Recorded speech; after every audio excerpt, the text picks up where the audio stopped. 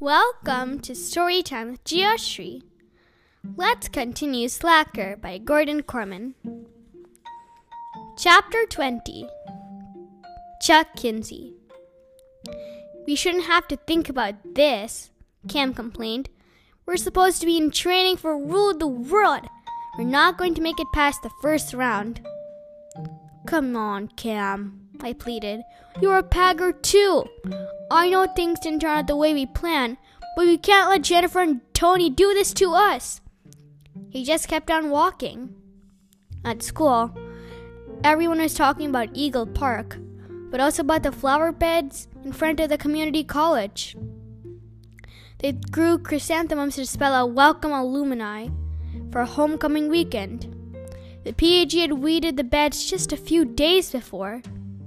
Now everything was dead, trampled to pieces and kicked into the earth. Do you think it'll get blamed on us? I asked. Count on it, Jordan predicted grimly. I saw Audra clinker over there at the photographer. It's so unfair. Felicia looked thoughtful. Unfair or not, I don't think you can risk being a part of this. If it turns into a scandal, Kelly could use it to bury you in the election. I'm standing right here, Kelly said in an annoyed tone, and I'm as PAG as anybody. This is bigger than the election. Somebody's out to get us. I was dying to tell them what I knew about Jennifer and Tony, but Cam had sworn me to secrecy. I'm not going to give up against Jennifer. Cam insisted. She's crazy.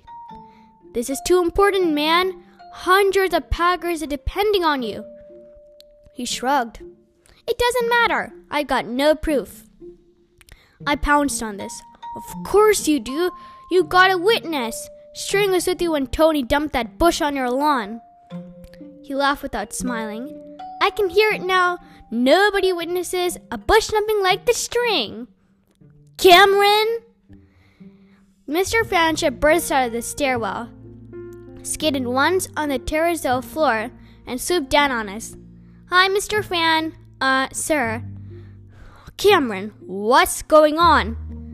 We can explain about the park, I burst out, and the flower beds. Never mind that. The guidance counselor exploded. What about the leaves? Leaves? Cam echoed. The PhD was supposed to rake the leaves around Sycamore House. A crew was put together, and the school provided a bus. What happened? I was mystified. We did it! Ask anybody. I just drove by there, Mr. Francia snapped. I saw with my own eyes. He was so bewildered that he signed Cam and me out at the office, and the three of us drove over to Sycamore House, which was our town's historical society offices and mini museum.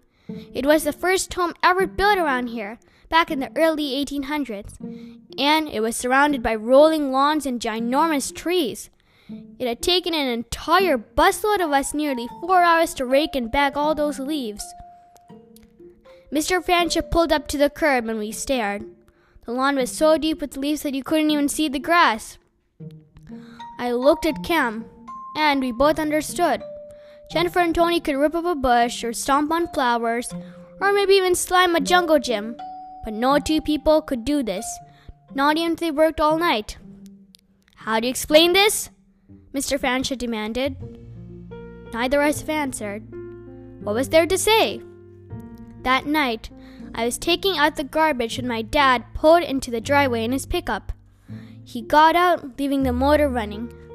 I'm just going to change, he told me. I have to go to car wash. The next time your sister borrows the truck, it would be nice if she didn't trash it. He rushed inside. Curious, I hopped up on the running board and peered into the payload. Leaves plastered the flatbed and clung to the sides, wet and shredded. There were darker shapes too, shreds of torn lawn bags. Suddenly I knew how Jennifer and Tony had been able to undo all our hard work. They hadn't. Not by themselves anyway. They'd had help from people like my own sister. High school kids had more freedom than we did. They could stay out later, and they had access to cars and pickup trucks. Last night, they'd driven all the way out to the town dump, loaded up our lawn bags, and brought the leaves back to Sycamore House. Cam thought he was being picked on by Jennifer and her boyfriend. He didn't know the half of it. We were under full-on attack from the friends of Fuzzy. Thank you for listening. Bye. Until next episode.